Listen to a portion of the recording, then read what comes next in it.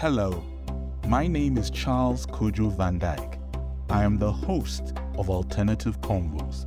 Alternative Convos is a discussion show at the intersection between social cohesion and social change in Africa.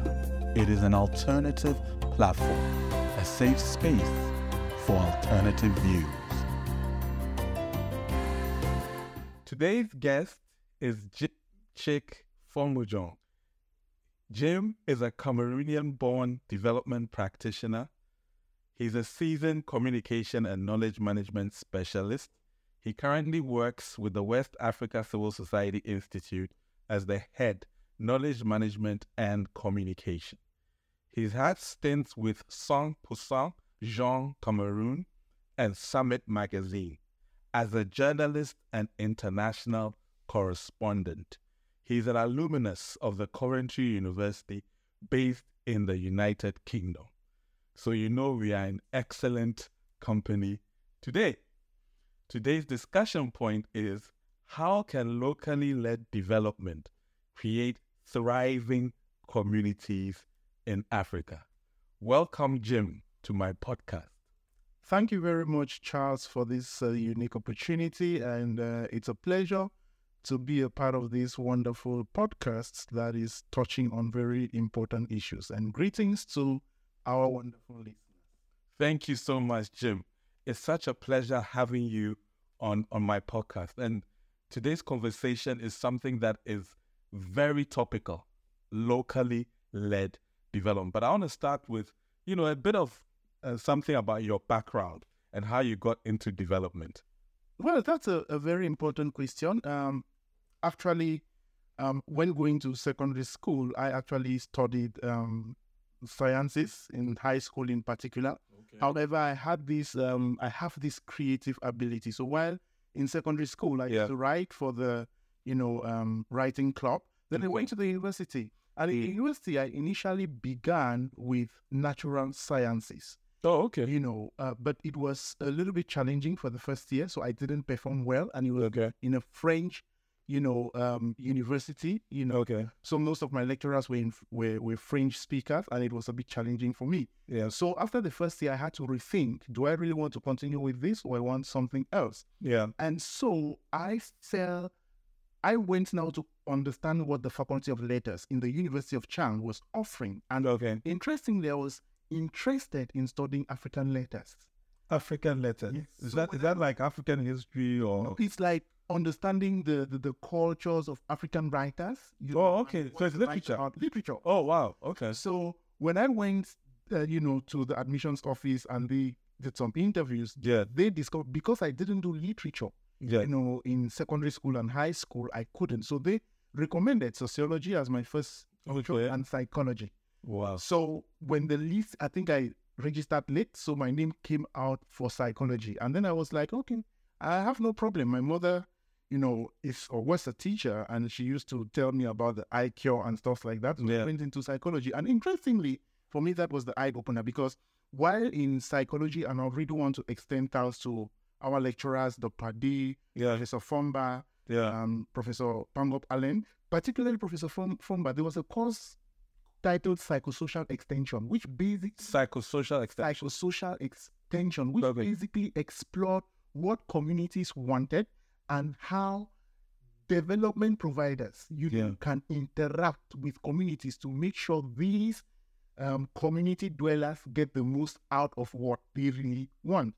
Right. So I got interested in that course, and I was aiming now for working, to work with non-governmental organizations, international non-governmental organizations, and lo and behold, that was my entry point. Entry point in terms of the interest. And then when I finished, I had my first degree. Then I went to do a postgraduate studies. Then the opportunity to intern in WAXI popped up. And when I saw it, I applied, I was selected, and I came to WAXI. And for me, WAXI opened my mind, to West Africa, to Ghana, Sierra Leone, what civil society organizations are doing in these countries. And then I related that to, the little experience I had in Cameroon. And for me, that was the point that I said, it's within civil society. And since then, that was 2009, till date, I've had the opportunity of, serving in different capacities within the West Africa Civil Society Institute, and also supporting civil society organizations across West and Central Africa in diverse ways and in diverse areas. Communications, proposal writing, knowledge management, and amongst others. And like they say, the rest is history. That's right. Excellent. So, let's get into the whole subject, locally led development. And this is something that there's been a lot said about it. So let's try and demystify this whole concept. From where you sit and from your experience, how would you describe locally led development? That is a very important question, and I basically appreciate it to be,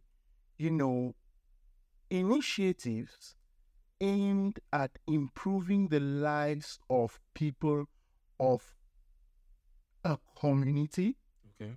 Often it could be a deprived community, enabling them to have the most of their desired livelihood, and ensuring that that process is being driven by them, with them, for them, and any other actors who are willing to support that initiative that is geared towards promoting the well-being of these community dwellers. That, for me, is locally led development. Having these primary dwellers of the community to be at the center of everything that seeks to improve their livelihood. Interesting. So the way I'm getting from you is the community should be the ones that determine their own priorities and drive that change. That is paramount. That's what you're saying. Yes. Locally led development. So there's been a lot of conversations about this. People have said so much about getting communities to lead, etc. But where are we really on that practically? Are you seeing a certain shift where communities are now determining their own priorities? What are you seeing in the development space? Well, the development space in this discussion, I will look at it from two spheres. Sure. There is the development phase. There is a development phase that is being defined or occupied by development actors. Yes. Civil You mean like NGOs? Community-based organizations, etc.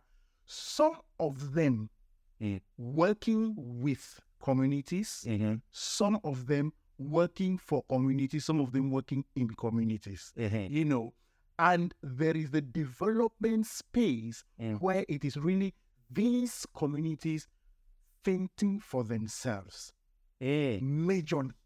So there are communities that have little or no influence or external help. Yes. But they are leading their own. They are leading their own. For example, building their bridges. Right. For example, constructing one single classroom that will accommodate their pupils. Yes. Or contributing resources to send selected pupils from their community to study in another community where education facilities are available. Right.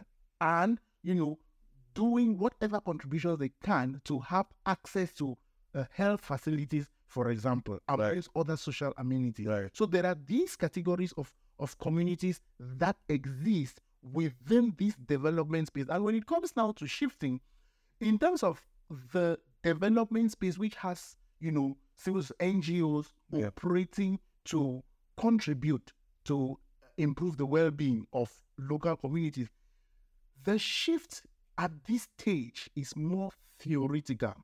Wow. Practical. So it's more of intention. Yes, it's more of budget intention. But you're not seeing it practically actually happening. Yes. Okay. Particularly because the intention is there, yet there are practices. For us to be able to say locally led development is existing, thriving, and being sustained, we really need to see that freedom of communities to operate per their preferred development priorities and the liberties they want for themselves, to decide on having a borehole in a position that they want, to decide whether they want a school over a health facility, Right. or vice versa, or to decide whether they want sanitary pads Yeah. over mosquito nets, Absolutely. you know. But in several cases, you will find that what is being provided as support, you know, to some of these communities Yeah. are defined by some of the NGOs. So it's already prepackaged. It's already prepackaged, and they will come with, Pre-deployment. they will come with maize seedlings, bean seedlings, and say it's the farming community. Yeah. Whereas these people had already made reservations Yeah. for their next farming season with the best of seedlings that they harvested from their farms. And so when those elements that are being used to respond to the needs or the presumed needs of communities are not responding to the primary needs and expectations of those community dwellers, it remains rhetoric. Yeah. Because we will say, we are coming, oh, they are the ones who are going to use the seedlings, they are the ones who determine what quantities of seedlings, but did they want seedlings in the first place? Did they, are they, Is that their priority? is that their priority? And so when there are these disconnects, it definitely shows at this point in time that the extent to which things are shifting in favor of locally led development needs to be interrogated further to really ensure that locally led development is really locally led development, one driven by community dwellers at the heart of a situation they have identified and they want to resolve, and they are working with collaborators to resolve for themselves. Fantastic. So it looks like to me that like almost like two parties. There's the helpers, and then there's the community. The helpers being those who are supposedly representing the community's interests. We're talking about the CSO community, whether that's local and international. Then there's the community themselves. So for us to see some fruits from this, what you said as rhetoric, but to see concrete fruits, what are the things you think the helpers, what I've termed the helpers, should be actually doing that they are not doing now? I think one of the key things that they need to do is to recalibrate their mindset. So they need to be a mindset. You know, in normal parlance, we are going to say restore themselves to factory setting and go back to the drawing board. Okay. And go with a blank slate mindset and interact with these communities, you know, and spend some time and understand their way of doing, understand what makes them happy, understand what they call development Or prosperity. and what they call riches and wealth and good health. And then in an attempt to understand that, try to appreciate from their perspective what they would want as change, How they define change. how they define change, and how they want to work and contribute towards that change. Right. Because in understanding that and giving them that leadership role, that captainship That's right. to drive that change, then we are really practicing local led development. And Charles, I'm saying this because I have gone by road to the east of Cameroon. Yeah. The east of Cameroon, does not have adequate social amenities. I mean, compared to the rest of the country. Compared to... So it's one of the most deprived, underserved places in Cameroon. Okay. Not really the most, but it is deprived. Okay. And you travel in or across communities where potable drinking water is a challenge. Yes. Yet, you see, how will I describe this? Boreholes, abandoned boreholes. Oh, wow. Boreholes that have become like gardens with shrubs covering the facility. Wow. In the wet season, sometimes in the dry season, and you wonder, how did we define the positioning of this or these people's need in potable water at this point in time? I have seen that. So we were not really able to get what their felt needs were. It is very likely. Their felt needs, and having them at the center of defining that need and working to achieve that particular facility. And so because of such disconnect, then yes, fine facilities will be constructed today, built, painted, but they won't be used in the very near future. And then when they break down, there's no sustainability. And so such things to me worry me, because it simply means that those efforts that were put maybe in 2015, that's right, 2020, will need to be redone in 2025. And cost of living, cost of everything is going up. Of course. So you need more resources. We need more resources, absolutely, to respond to the same thing challenge we thought we had addressed 10 years ago, 5 years ago, instead of responding to other things that could have compounded what existed and made sure that the well-being of those communities is really promoted to the extent that will really give them the happiness they desire. And so when I see such things, and this is just one of many communities, it makes me to question, particularly today where we have a lot of sweet sounding buzzwords in some context. Yeah, of course. On locally led development is what is happening. Yeah. We need to go back to the drawing board to really question if what we say locally led development is really what pertains. Yeah, excellent. So, if you are a member of a community, your concern is you want your community to thrive. You want your community to be resilient. You want to make sure that the people who live in that community have a certain quality of life. There's this assertion that many of our communities, they don't assert themselves. They also may need a mindset shift. So, we've talked about what the helpers need to do. But the communities themselves, how do they position themselves to benefit from this locally led development drive that is being spoken about? I think the first thing is, do they even understand what that is? Fantastic. And what that has in store for them. The implication. Yes. Because if there is that basic understanding, then you will adjust to accommodate what it is coming with.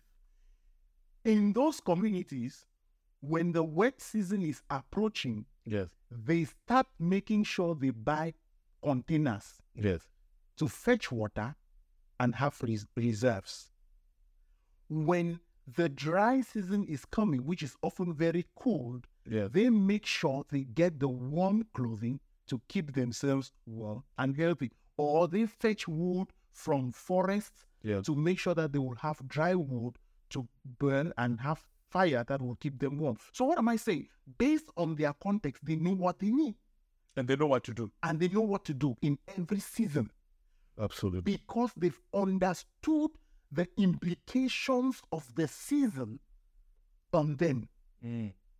So it is incumbent on us preaching and seemingly practicing locally led development action in ways that should support these communities to, like I said earlier, visit these communities, discuss with them, exchange with them, and even a more intimate, authentic kind of engagement. Yes, and trigger them to even tell you what locally led development is to them. Yes, what it means to them.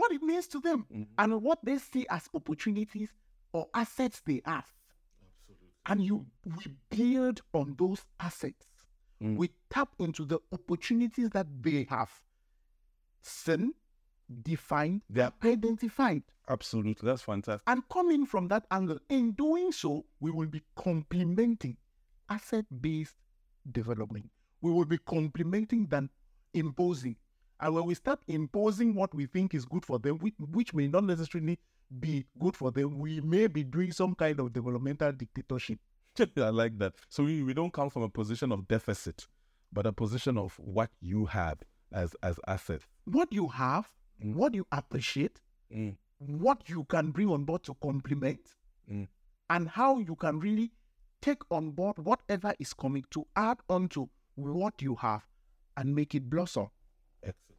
I think if we do that and we don't check progress based on logical framework, we don't check progress The usual based on, theories of change and based on compulsory impact stories in 6 months or 1 year, then we will be shaping that development from an angle of locally led, where the voices of the people in those communities that matter are the voices that are sounding and being resounded globally on the issues there. Absolutely. I usually like to end my podcast with, a little call to action.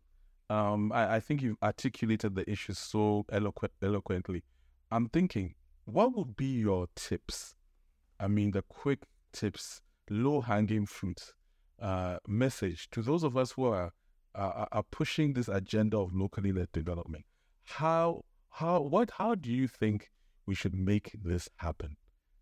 What should we be doing practically?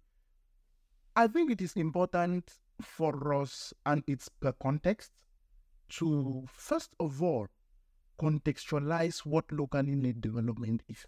Excellent. And in doing so, it's like revisiting our standpoints on locally led development, and let that understanding and definition be recrafted with the people we wish to collaborate with, or the communities we wish to collaborate with at the point in time T.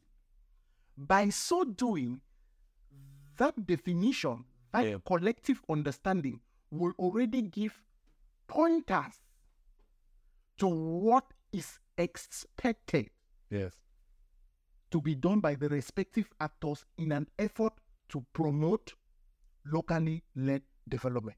And in doing so, we will engage in a process where we appreciate where everyone is coming from, most importantly, taking into consideration where the community stands at that point in time, what they have on board to offer, to make sure that development is driven by them, with them, and according to their conditions. It may be very difficult, but it's important. Let's begin first by redefining what locally led development is. Contextualizing it, facilitating a common understanding, then identifying the assets in the communities and the opportunities in those communities and what their expectations are, and whatever we are coming to support with should do some kind of a hand-in-glove marriage, like a partnership, with those assets, those opportunities that have been laid down.